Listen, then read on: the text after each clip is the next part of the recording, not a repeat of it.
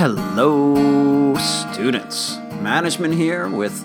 that's not good yet. Okay, let me try that again. Hello, students.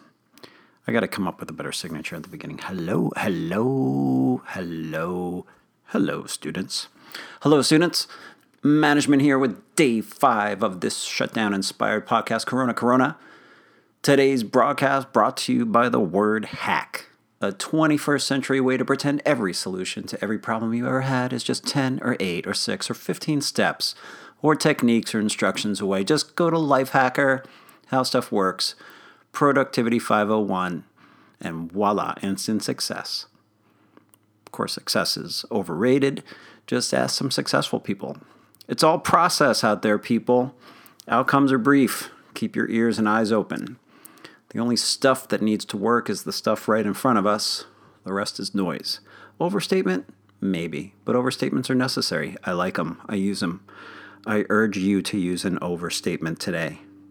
Get into some hyperbole. Exaggerate something. Anyway, today's show is sponsored by Hack, the word we use when we don't want to think too hard.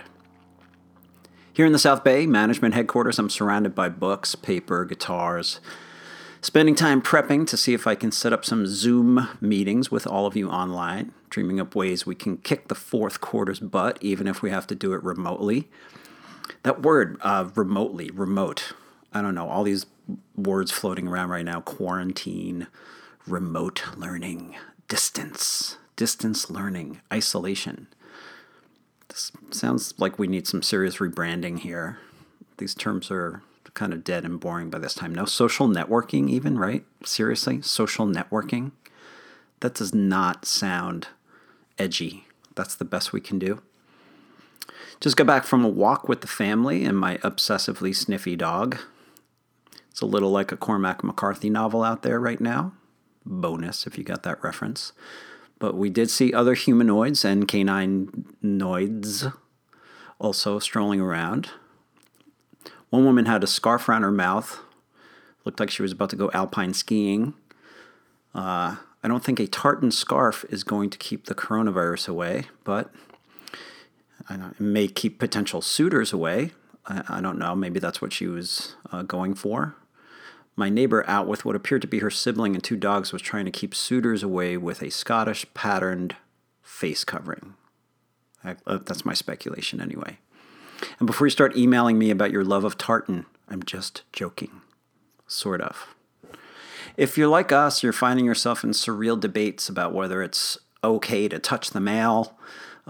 We've been opening ours with the mail opening robot that I made in the garage last night using ball bearings, some plywood, a bungee cord, and some putty. You can do it too. I will send you the directions on my new website, How to Hack Robot Building. So far, our robot has destroyed a copy of The New Yorker and inadvertently lacerated our utility bill. I'm fine with the second accident. Take that, PG&E. AI is here.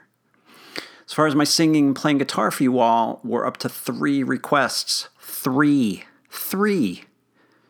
People, you are not exactly beating down my door to hear me sing an original song that I wrote the music and words to, that I labored over in the hope of sharing someday with people that I care about. 3 people? Really? That's not enough. It's up to you, Corona listeners. I'm not breaking out the guitar and getting all vulnerable for 3 people. Finally, I'll be sending out info soon on getting some Zoom chats going. Not for schoolwork yet, but just to get some FaceTime together, see how we're all doing.